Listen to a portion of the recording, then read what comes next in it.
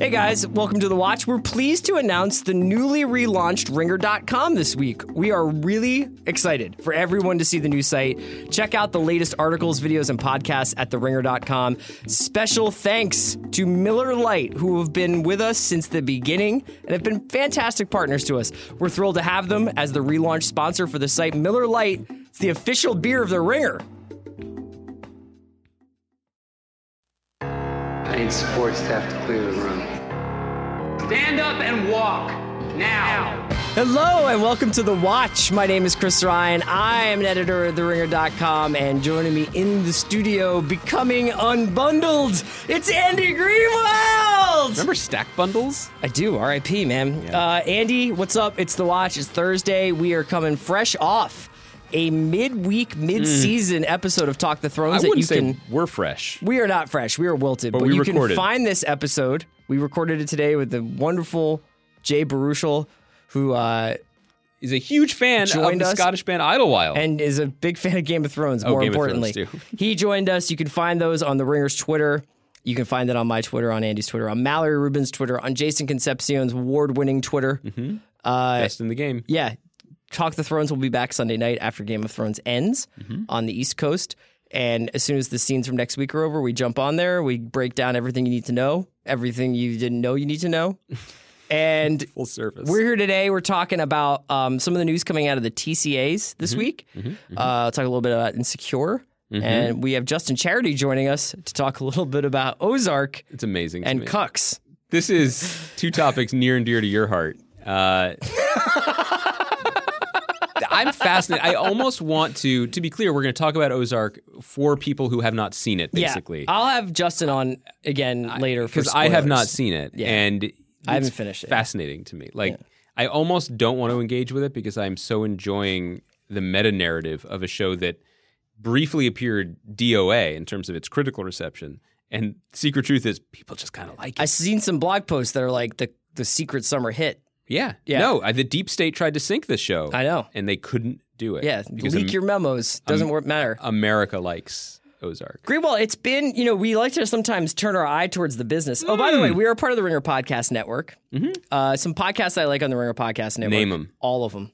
Yeah, I'm about to make an appearance on another Ringer Podcast Network show. Tell it, once you prompt that. I can't because I don't know when it's going to air, but I was honored. I am honored. I got the tap on the shoulder to be on House of Carbs. Honestly, the only podcast I've ever wanted to be on. I'm just biding my time here with you. I'm excited. Greenwald's going to be on House of Carbs. That's on the Ringer Podcast Network. I was on the first episode of our newest podcast, The Rewatchables. Yeah. With Bill Simmons and Amanda Dobbins. We talked about A Few Good Men. You can subscribe to The Rewatchables. Friendo, you were on the first episode of another podcast. Ringer FC, a soccer podcast with Ryan O'Hanlon. Micah Peters will be joining us next week. Damn. So we're keeping it busy. You can also hit all the old chestnuts, including Binge Mode, the NFL show, the NBA show, Masked Man, Big Picture, Jam Session, Achievement-Oriented Jam Session, Bachelor Party. There's too numerous to mention, but however, they're all of a certain the ones quality. that we didn't mention will be tweeted at us. I'm sure. Other than that, shout out to Zach Mack, who's our producer, shaved his beard, and we're all feeling fresh because TCAs keep us fresh. Well, because we always get new information about streaming television, and we don't go. No, it's interesting. This happens every year now at TCA, but this is an event where many national critics and regional critics gather in a ballroom in Los Angeles, and then bang, bang, bang, the networks come through and they bring talent and they do panels. They executives to talk about the state of things, upcoming projects, and news is broken. And narratives are set. Like, for example, I thought we did our best to torpedo Marvels and Humans by talking about the trailer, but apparently the knives were out for it from the trailer. What happened? This can be a double-edged sword thing because they provided an unfinished pilot to the critics so they would have something to talk about when the cast came out. But apparently had a lot of green including screen. Ramsey Bolton, right? Yeah, he's on the show. And so they watched this sort of unfinished thing that had a lot of temp VFX shots. Yeah. And then Marvel being Marvel were just like, are you ready to accept the greatness of this? And apparently they were not. It's always interesting when the room has an axe to grind and the talent on stage just weren't briefed for it, basically. They weren't prepared for it. So like Anson Mount's up there making jokes about how as a redneck he could only be cast as a mute character. He said that? Yeah. And everyone's just like, but what does the show mean? And they're like, you'll get it. Don't worry about it. That happened. The one time I went to TCA, I saw that happen at the newsroom panel. What where happened? Aaron Sorkin arrived, like all smiles, and he didn't realize that everyone in the room was looking at him. Was like, annoyed at him. Yeah. Speaking of Ramsay Bolton, they were looking at him the way the dogs were looking at Ramsay Bolton in his final scene. So that can happen, but it doesn't necessarily mean that the show is going to be bad. Anyway, all this is to say the centerpiece of these TCA things has become the yearly address by the mayor of television, FX's John Landgraf. Yeah. So is he the person who coined peak TV?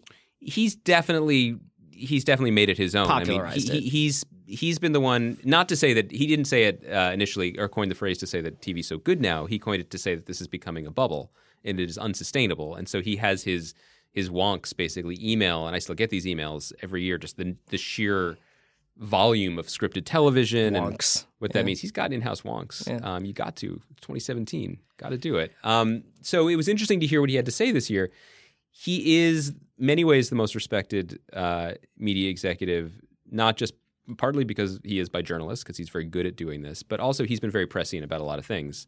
And he was sort of the person who was like, in the coming years, there will be hundreds of scripted television shows in production. He was also the one who said that, I think miniseries and anthology series are a way to break up the narrative, and find some, basically do something new, get talent under, get big talent on TV because they only have to sign up for a year. He also, I think this is smart, but he's the wave he chose to ride was, making these exclusive deals with very talented creators and then basically hitching his wagon to them. And we talked about this a few weeks ago. If there's a year where Louis doesn't want to make Louis, they still have him doing better things in baskets. Sure. Ryan Murphy produces an extraordinary clip, but with Noah Hawley, if he doesn't want to do Fargo season 4, then there's no Fargo season 4, and so then that could be a dip for them in some ways. The thing that really came out to me this year that he said, and this leads into our streaming conversation, is for a while now he's been taking shots at Netflix. Yeah.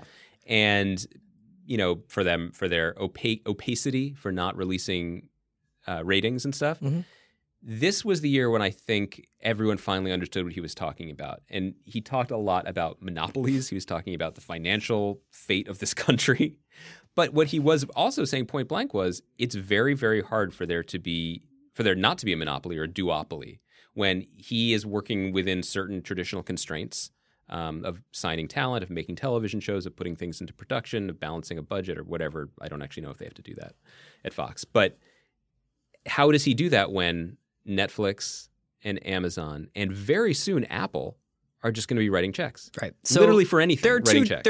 They're in some ways two bubbles, right? There is the economic bubble of pretty soon you're going to be asking consumers to conceivably pay as much in streaming subscriptions as they are in their already exorbitant monthly cable bill. Well, the idea being if every channel eventually goes over the top, and so you cut the cord from cable, so you're not paying $200 a month, but then you get Netflix, you get Hulu, you get Amazon, you get HBO Go, you get Showtime Anytime, you get future versions of FX and AMC.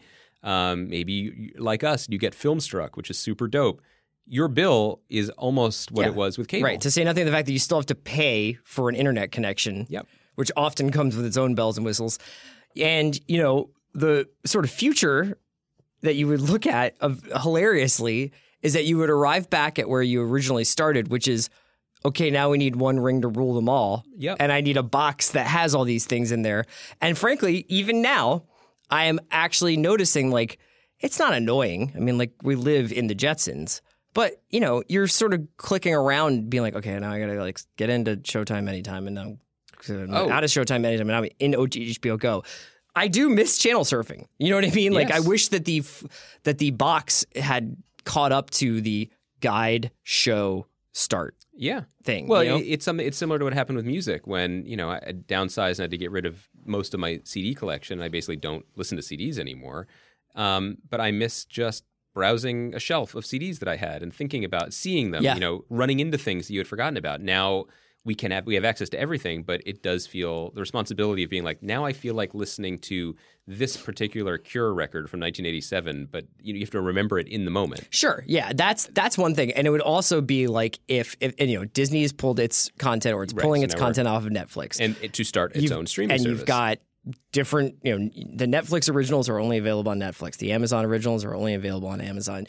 Hulu originals are only available closed on Hulu. ecosystems. There's The Good Fight and Star Trek will only be available on CBS All Access. There's this sort of siloing off of stuff. And that is different than the music industry because for the most part, with the exception of a few releases that eventually then do become available largely, exclusives. You can get what you need to listen to through whatever service you're using. So there's the economic bubble. Right. We talked about that. Well, the other aspect that he's often talked about is the creative bubble. Yes, the creative bubble. So this is the part that I found fascinating, is the idea that if Apple gets involved, if you've got Netflix involved, you've got traditional network television, you've got cable television, you've got premium cable television like HBO, Cinemax, Showtime. That is a lot of demand on possibly a finite amount of talented people. This is if you need it, I'm not disparaging the talents of anybody in particular, but just imagine the NBA is probably too big for my tastes, right? Mm-hmm. Like there are too many teams for the amount of good players and good coaches there are.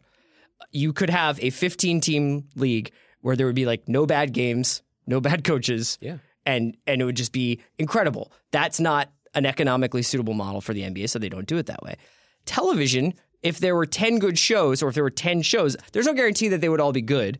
But you'd have to imagine that the barrier to entry would be, you'd think that they would go through a development process, et cetera, et cetera. It's interesting to say. I mean, yes, he's been talking about this for a while, and I think it is starting to trickle down. Like it's on one level for the consumer who goes like going to an all-you-can-eat buffet. Like it's wonderful. You have almost unlimited choices. There's a show for literally every taste, every moment of the day. But there are only so many great scripts. There are only so many stars. There are only so many good directors. More crucially, there are only so many veteran line producers. You just go down the call sheet and the credits in terms of the talent that you need to make this stuff. That is an issue. But what's also becoming apparent is as we decouple the business from traditional metrics, you can look at the Nielsen ratings and literally not understand what you're looking at anymore because a show that I really love, like AMC's *Halt and Catch Fire*, like 300,000 people watch that when it's live, which is, no shots or no big upping ourselves, but like we get more than that at Talk the Thrones. But why does that get 4 seasons? Well, because if you have to go into the arcane data, they make it work. AMC owns the show. What does it get them in the future in terms of their library? I heard that one of the oldest studios, legacy studios, their most profitable show of the last few years is I won't get into the specifics, but is a CW show. Now, why? It's not because of the 0.6 or whatever it gets in the demo. It's because the CW entered into a relationship with, Netflix that prepays rights to have these shows after they air. So basically, they didn't even know what the content of the show would be, but they're paying CW $2 million to have it. So then it becomes a widget that is valuable to Netflix in a way that makes it valuable to the CW and blah blah blah. We're being almost X'd out of the equation in their expansion. Yeah. That's pretty arcane business stuff. And again, it doesn't matter. If you like that show in the CW, that's great. You get more of it. But it's very confusing. But all this is to say, I remain really impressed by Landgraf because he puts in work in an area of the business that would be easy to overlook in such a crazy climate, which is the creative side. Yeah. I came in here ready to make a joke about how far in front of his skis Ryan Murphy got when he announced American Crime Story Katrina. So for people who don't know this, The People vs. O.J. Simpson, a huge success, critical, commercial at the Emmys. When that show was still riding high, Ryan Murphy, the producer, announced, we're going to do this again and next season will be Katrina. Everyone was like, let's just take a beat on that. Because first of all, is Ryan Murphy the guy you want telling that story? Second, what is the narrative of this American tragedy, not just a crime story? But they didn't back down. And I was like, maybe this is, I respect Landgraf because he always supports his talent. So even though as it clearly was falling apart, even though they announced Annette Bening and Matthew Broderick and all these names, Then they announced American Crime Story Versace coming in ahead of it. They were going to make another crime story ahead of it, one that made more sense. Then I heard, on background, there were showrunners being brought in and showrunners being kicked off, and they had nothing. Today, Chris, they announced that this project, American Crime Story Katrina, has partnered with super producer Scott Rudin, who had bought a book called 5 Days at Memorial, which is a medical drama about Katrina, a true story. So basically, they Pac-Manned up another project to make it the series. Yes. With Sarah Paulson starring as a doctor. And now they're like, well, Matthew Broderick, Annette Bening, we'll find roles for you in it. But that's how devoted he was to his creators. He was like, you just somehow make this work. I won't get down your back. I will, even though critics are beating down the door and smelling blood, basically. We aren't going to admit failure here. We're going to make this work. This is also reminiscent of, Fox had they're not upfronts, but their TCA presentation, and Dana Walden talked about how 24 is going to come back, and it might not be about CTU, and it's definitely not going to be about the people who are in 24 Legacy. They're just going to take the 24 brand and the 24 concept of the ticking clock and they think that they can apply it to lots of different stuff. That's interesting. But it's the same thing. Like there's this quote I remember a while back, like Max Landis had this was talking about the IP idea, and he's saying if you're going out and you're pitching a kind of Indiana Jones-ish adventure story, they're going to ask you to fit it into could it be the Jack Daniels movie, literally the whiskey movie. This is how and these this things is what's happen. happening now. So you're having things that are not necessarily Star Wars, American Crime Story. I don't think most people think about the words before OJ when they think of this. That's right. We'll see what happens with the Donatella Versace movie show, and the same thing goes for 24. Gianni 24 people watch because of Kiefer Sutherland and because it was intense, not because they think, oh, it's this malleable, interesting storytelling device. It's hard not to be jaded. It's very important, I do think, to just see how it's executed. The Lego movie was a terrifying, nihilistic idea. I think the movie was really good and really fun. So anything is possible. But it was hard not to be disheartened by Bob Greenblatt, I used to call him embattled. He's not. He's doing great, head of NBC,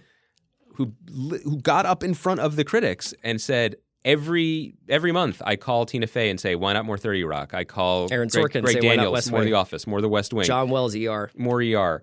Let's just anything. And it sounded. I mean, I'm sure it was delivered in a spirit of these are our classics. Why not? But it sounds kind of pathetic. It's really hard to launch a show and to get people to watch it. I mean, Will and Grace is coming back, so that was his first success. But and I'm someone who pitched a West Wing reboot very seriously, not to the network, in a Grantland column, but it is a smart business play. It goes back to to this idea of TV being our familiar friend. We want to see our pals again. We want to see our stories. It's very hard to make Game of Thrones or Breaking Bad. It's much easier to do something that has worked before, but it's hard to be a fan of the medium and find this encouraging. So many stuff comes out of the TCAs and just in general over the sort of news transom about television that now I think that it's almost when you've become too accustomed to a drug and you're so even the news that the Coen brothers are coming to Netflix with a Western anthology series called The Ballad of Buster Scruggs, I was like, cool. This was really interesting to me. I'm going to get a Coen brothers Western anthology, and I'm excited. I'm excited for the David O. Russell Amazon show. I'm excited for the David Fincher Netflix show that's coming out in 3 weeks. But it's weird. It has an overall numbing effect because there's too much. Yeah. I mean, there's too much. The Coen brothers thing is really interesting because that was announced last winter, and it was the first play by Annapurna Television. And Annapurna, for people who know, is Megan Ellison, daughter of billionaire Larry Ellison's film company that is almost single-handedly saving auteur cinema, right? She just bankrolls Paul Thomas Anderson. Who else? I mean, they made Zero Dark 30 in Detroit, right? Yes. They deserve a ton of credit. They will put money behind projects that in today's Hollywood might not be supported. So they launched a TV division because everyone does TV. And the first thing they announced was this Coen brothers thing. And I asked around, and the response I kind of got about it was, this is basically them wanting to make a splash as a TV department, and they asked the Coen brothers if they had something, and they would kind of break it into a TV show. It was a movie. All of a sudden, it ends up at Netflix, and it sounds like a TV show. Yeah, and to end this conversation, we can end with the Coen brothers' comment on this: "We are streaming, motherfuckers." I mean, God bless them. That is them showing the exact amount of seriousness this deserves, and just also how engaged with this they are. But it's it's surprising. You know, the way to end it is basically the way Landgraf did. He did spend 3 years up there naysaying and doom and glooming it. Mm-hmm. This year he walked it back, and that this was all going to end soon. But the thirst for this is not ending. And, you know, once Apple gets involved, Apple, the most valuable company in the history of the world, again this month, if they want to start throwing millions and billions at this, then that raises the water level for everyone. It's not going away soon. We'll be back in a couple minutes to talk about Insecure and Ozark with Justin Charity. But first, a quick word from our sponsors. Today's episode of The Watch is brought to you by Hotel Tonight. If you are like me and you are not so great at planning ahead, I have got good news for you. There's this awesome app called Hotel Tonight that helps you find amazing hotel deals at the last minute. It sounds counterintuitive, but unlike flights, hotel rates usually get cheaper at the last minute, and Hotel Tonight helps hotels sell their unsold rooms, allowing them to pass those deals onto you. These are not last resort places. They are actually cool, top-rated hotels that you want to stay in. And with so many awesome partner hotels in a ton of different countries, Hotel Tonight can help you find a great hotel almost anywhere. It's perfect for a spontaneous getaway or finally going on that trip you've been wanting to take for a while. Greenwald? Yeah, man. I can't tell you. Hotel Tonight just coming in huge with the Ryan family Tahoe trip coming up. I've heard. First of all, we've all heard a lot about this. I can't wait. Maybe do a little bit of, do a little jet skiing around Lake Tahoe. Can I ask you something? Snow-capped mountains. Real question. Where is Lake Tahoe? Nevada. Isn't it California too? Yeah, it's the border. Because even though the app's name is Hotel Tonight, that's the thing. You can book up to a week in advance, so you can use it as a planning tool. All it takes 10 seconds, 3 taps, and a swipe, so get in on these killer last-minute deals and download the Hotel Tonight app now. Today's episode of The Watch is brought to you by Stitch Fix. If you are like a lot of guys, you could probably think of a million things you'd rather be doing than shopping for clothes.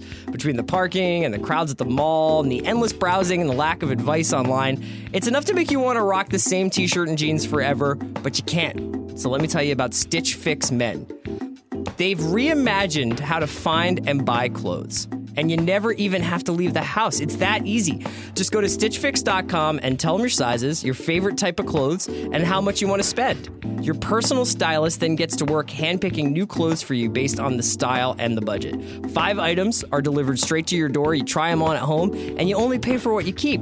Shipping is free on both ends, so anything you don't want, you just send it back, and exchanges are always free too. You can get your fix monthly, quarterly, or whenever you feel like it. There's no subscription required. It's easy. The shipping is free. Why not give them a try? I promise you will get hooked. Get started now at StitchFix.com/watch, and you'll get an extra 25% off when you keep all 5 items in your box. That's StitchFix.com/watch to get started today. StitchFix.com/watch.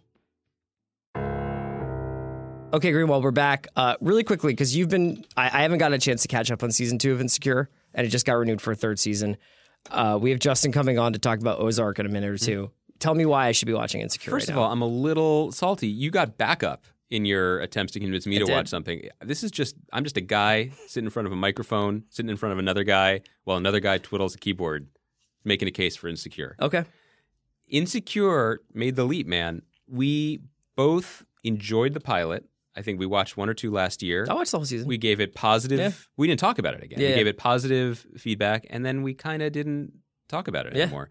And I don't even think that was a shot at the show. It didn't. In some ways, it didn't feel like it forced its way into the conversation, or we watched it at our own pace.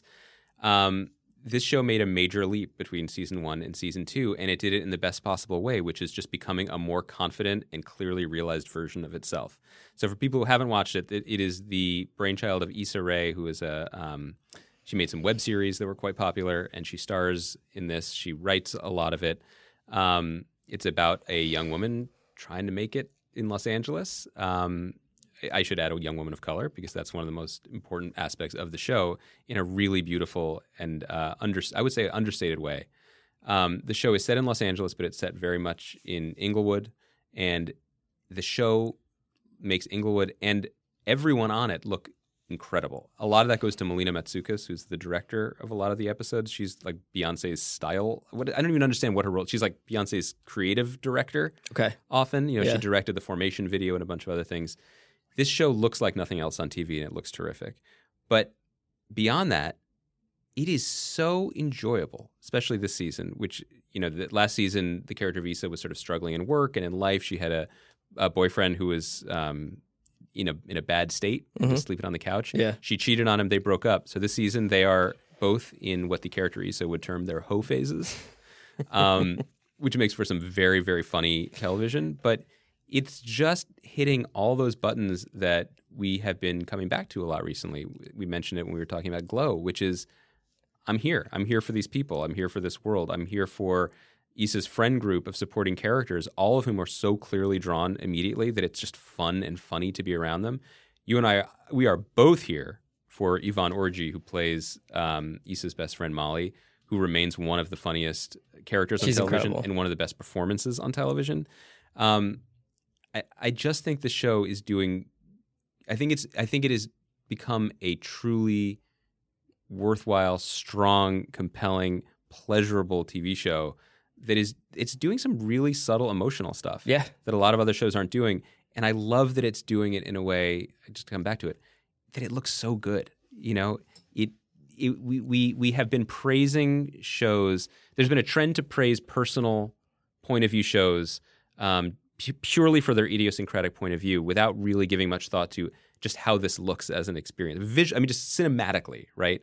And I don't even mean to take shots at that whole genre of shows and whether it's Better Things or One Mississippi or Louie's the one that started it all, which obviously has a directorial flair to it. But I like that this could be dismissed as a small show because it's about small, relatively relatable characters and smaller emotions and smaller stakes, but that it looks like the very best television has to offer, and that they went for it.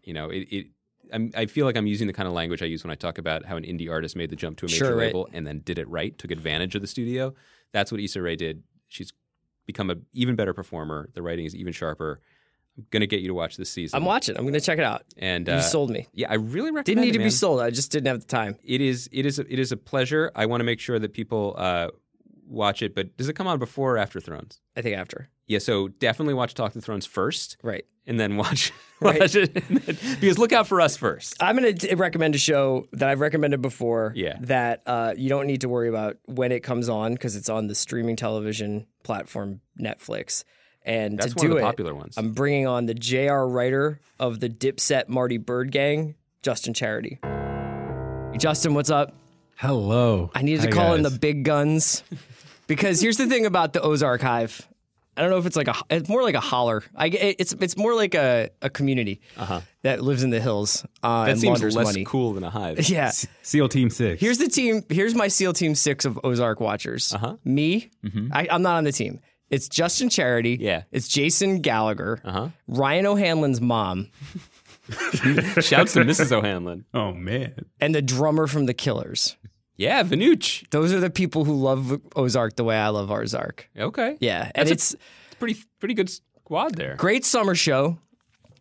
Incredible watch and so entertaining. And I know you haven't watched it yet, but I wanted to bring Justin on because Justin was one of the first people who's like, I already took it down. But I'm going to cede the stage. Let me just say this. I'm excited for you guys to convince me on this because this whole phenomenon surprises me. Because the response to this show when it debuted on Netflix last month was weirdly uniform. And in the TV critical consensus community, like this kind of consensus is rare. And the consensus was, this is what's wrong with peak TV. It is. They were like, these are more people who took the wrong lessons from the success of Breaking Bad and Mad Men. It's another brooding anti-hero. It's blah, blah, And I felt very confident. Yeah. Very confident in giving this a miss. This is what explains me and Justin's pivot to populism. Well, for sure. Then the rumblings started, and you guys are having the time of your life. So I want to know, how do I become like you? Justin, you take it away, man. Well, first of all, I'm like a deficient example, right? In so much as I never watched Breaking Bad. Like a lot of the TV that I think those critics are probably very saturated in is just a lot of TV that I missed. And so I'm not as sort of like set up to be burnt out on this sort of character, this sort of protagonist. And I think beyond that, I think Ozark is such a simultaneously like, it codes as a thoughtful show, but it's also just very trashy. Yes. And its trashiness is is very important to why I consumed it in the manner of fast food. My ears are pricking up. Yeah. This is actually working for me because the takeaway I got from the criticism was that it was another self-serious, incredibly soggy, heavy exploration of one man's tortured psyche, and I'm just kind of over that. But if they embrace kind of pulp insanity, like if it's fun on some level, even if the characters aren't having fun, okay, I'm here for this. So all right, keep going. Well, Justin, I know that you said that like you're not particularly saturated by like some of the peak TV tropes that maybe Ozark is playing with. Yeah. But one of the things I really like about the show is that so often on new shows especially, but in any show you're supposed to have this audience cipher that's like, or this audience proxy that's supposed to be going into this world for you, and they're scandalized by everything. They're morally, they're having these moral complications because of what they're doing. And the best thing about Ozark is that almost to a person, nobody skips a beat when shit goes down. It just is like, let's do it. Let's go to the Ozarks and launder money. Yeah. Is that a spoiler? No, it's like in the trailer. I mean, it's in the, yeah. So, yeah, I mean, when it comes to like the pacing and the storytelling, what is it that you like? It's weird because the show centers around this family. It's sort of like these husband and a wife who are on the outs a little bit, and their 2 kids. And if there's anything about the show that I maybe, and I should say I finished the show, but that I wanted to congeal a bit more is I wanted to see a bit more scenes of the kids. And which is something people rarely say about crime shows. Yeah, it's weird. It's like I think that it's the sort of thing that because I feel like I am invested in the family tentatively in Ozark, that I am excited for a season 2 of Ozark. You're already on hopefully. season 2. Yeah, I'm ready. I'm telling you, I'm ready. What does this show? I'm going to throw this to both of you guys. What need or what hunger does this show satisfy, even if it's one that you didn't know you had? In your entertainment diet, what does this feed? Because financial planning. Well, because Chris is. Really, I honestly can't tell the parts that are making you excited or not. I can't tell what you're being serious why about. Am I investing in Netflix when I could be invested in the Blue Cat Lounge? Well, it's true. Like a valuable thing is that this show does do the exceedingly practical episode of like, I guess we have to explain what money laundering is and how it works. Do you remember the tension that used to surround Breaking Bad, Andy, where it was like, when is Walt's secret going to come out? And or even like Mad Men, where it's like, when is Don's secret going to come out? Like when it happens on Ozark, they're just like, yeah, my bad, I lied about that. That's actually a great scene. Yeah. Oh, it's such a great scene. So what you're getting at here is that it messes with our. It's interesting. So what you're saying is that the show actually actively messes with our peak TV expectations. Sure. Yeah. For me. For Justin, it's different because he's not necessarily coming at it like, oh, this is a Don Draper moment. Can I throw one other thing at you guys that I've just learned due to some heavy Googling while we're talking? I can multitask. I don't mean to be rude, but the creator of the show, Bill Dubuque, is also the mind behind films like The Accountant. And The Judge. Yeah, so he likes The Judge. He likes clerical work. These are both films that, to the surprise of literally everyone, got made and also became like weirdly popular. Like Chris, we talked about The Judge on this podcast. Now, to be fair, not because I saw it in the theater, but because when I was on a plane last year, I saw someone else watching it and saw the scene where Robert Duvall soils himself in Robert Downey Jr.'s house. So obviously, I'm on Dubuque's team here. But this guy seems to be able to speak to the viewing public in a way that bypasses the traditional. Apparently, yeah. The coastal elites, if you will. Although you guys are both coastal elites. Well, one thing that I guess, you were talking about like critical consensus, and, I feel like people have glommed on to the idea of like Jason Bateman's character in the show being a sort of like brooding white guy anti-hero. But I think the thing that's important about Ozark is that it is a very precise, it's a very precise characterization of a cuck. And it is like Ozark from Jump is this like fever dream. Now you're talking my language. It's this fever dream of like the red pill Reddit community. And I think that's what's fascinating about the show is that there are people I think who I like read their reviews or I see them tweeting about it and it's like white guys, am I right? And like that's the sort of critique of the show. But to me it's like that's the thing about the show that makes the show work is that it is this sort of it's this red pill fever dream of this guy who resents his wife and is sort of like making a mess of his life for really selfish reasons. But the show is self-aware about that. Like it's not really trying to mythologize Jason Bateman so much as it's sort of trying to carry that outlook and that mindset to its natural conclusions. This is a very compelling argument. Well, and really also like the this. thing that he does in this show is essentially switch tabs all the time. Like switch browser tabs. Yes, because he'll just be like, that's a good way of putting it. I'm in a lot of trouble, but I don't really care that much. I'm going to switch tabs and go hang out with this other person. It's never like, God, he's like, there's one part of the show where he doesn't sleep for a little while and he gets a little punchy. But like us today. For the most part, he's like working the problem. And then like when he gets like in a bind, he's just kind of like, nah, I'll leave.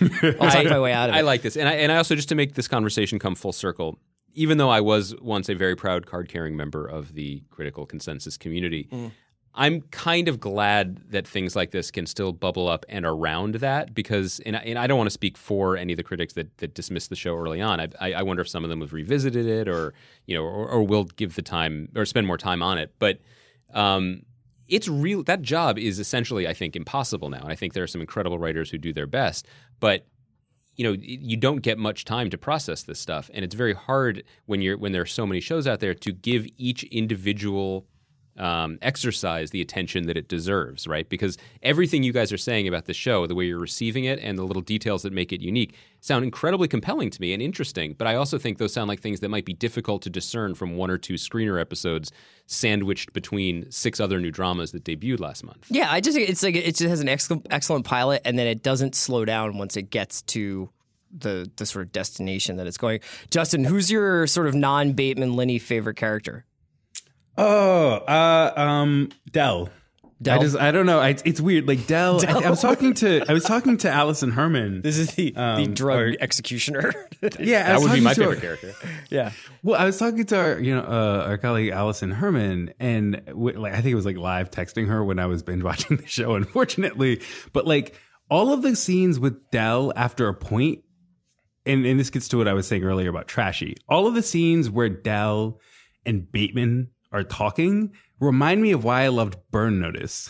Yeah. In a way. Yes. Like I used to love Burn Notice. And like that's the dynamic. Like I get that like maybe the way that the show is sort of marketed and lit and presented maybe sort of drape it in this aura of peak TV, as it were. But again, it's like there's something that is quasi procedural, about the way that Bateman and Wendy or like Laura Linney work through. It's almost conflict. And he has like a problem of the episode that he has to solve, right. And then he kind of just goes about doing it with or without the help of his family. I really like. It's worth mentioning that Julia Garner and Jordana Spiro are both the mob doctor herself. They're both really good, man. Jordana Spiro basically, here's the gig. It was like, do you want to be on the show Ozark? You just have to walk from a dock to a bar and say something sassy. So she's the Kenneth Branagh of Ozark? Basically, yeah. She's like, it's home. Yeah. I love her. Look, I really like that you mentioned Burn Notice because I do think that one of the unfortunately overlooked TV trends of this century was USA's Characters Welcome run. Yeah. I mean that. Not by choice. No, seriously. Yeah. But here's the thing about those shows, and I didn't watch very many of them, and none of them regularly, but here's what they were. Entertaining, dependable, pleasurable. Did you watch Suits, Justin? I didn't. I never got into Suits. But everyone has one that they've dipped in and out of. I did like Burn Notice the few times I watched it. I liked Royal Pain. But that was one. Necessary Roughness. I mean, they were boilerplate, but here's the thing. Like the years that USA was just doing very well with those on cable were the years that NBC was completely in the wilderness, precisely because it didn't make shows like USA was making, even though they're corporate siblings. Like the lessons from the last 15 years of TV shouldn't be overlooked. Lessons like, we can challenge the audience, we can have difficult characters, difficult men. But the lesson of TV full stop from the beginning through Characters Welcome through today is people watch this stuff to be entertained and to fall into patterns with shows, to watch characters who do things, even if they surprise you with the outcomes, do them in ways that become predictable to the audience. The trick is hiding that, right? But if you're saying like it's Jason Bateman hiding tabs and solving problems and then Jordana Spiro walking off of a dock and you know you're going to get that in every episode, it's no wonder it's successful. Any last thoughts about Ozark for the people, Justin? Well, okay, so how far you said you're at episode 6, right? I'm at episode 6. So I was going to probably finish it this weekend. Maybe I'll have you back on. We can do the spoiler. Yeah, I was going to say the problem with it being the SEAL Team 6 of Ozark fandom is that, it's just the number of people I can talk to. The people that are read in. Well, people that are read into the show is so limited.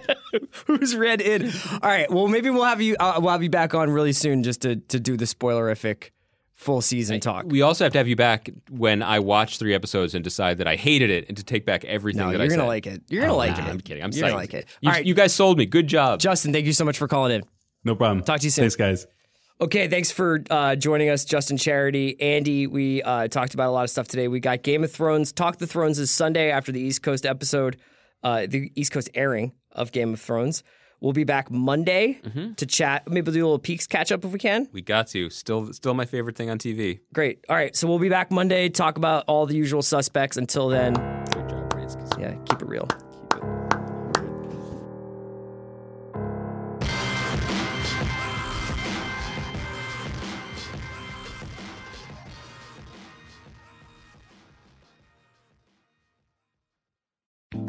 Today's episode of The Watch is brought to you by Hotel Tonight. Things change, the weather changes, your mood definitely changes, so why lock yourself into plans that might change? With Hotel Tonight, you don't have to, because you'll get incredible deals on awesome hotels, even at the last minute. Booking on Hotel Tonight gives you the freedom and flexibility to play things by ear, while knowing you'll score a great price at a great place to stay. So download the Hotel Tonight app and find seriously amazing deals now.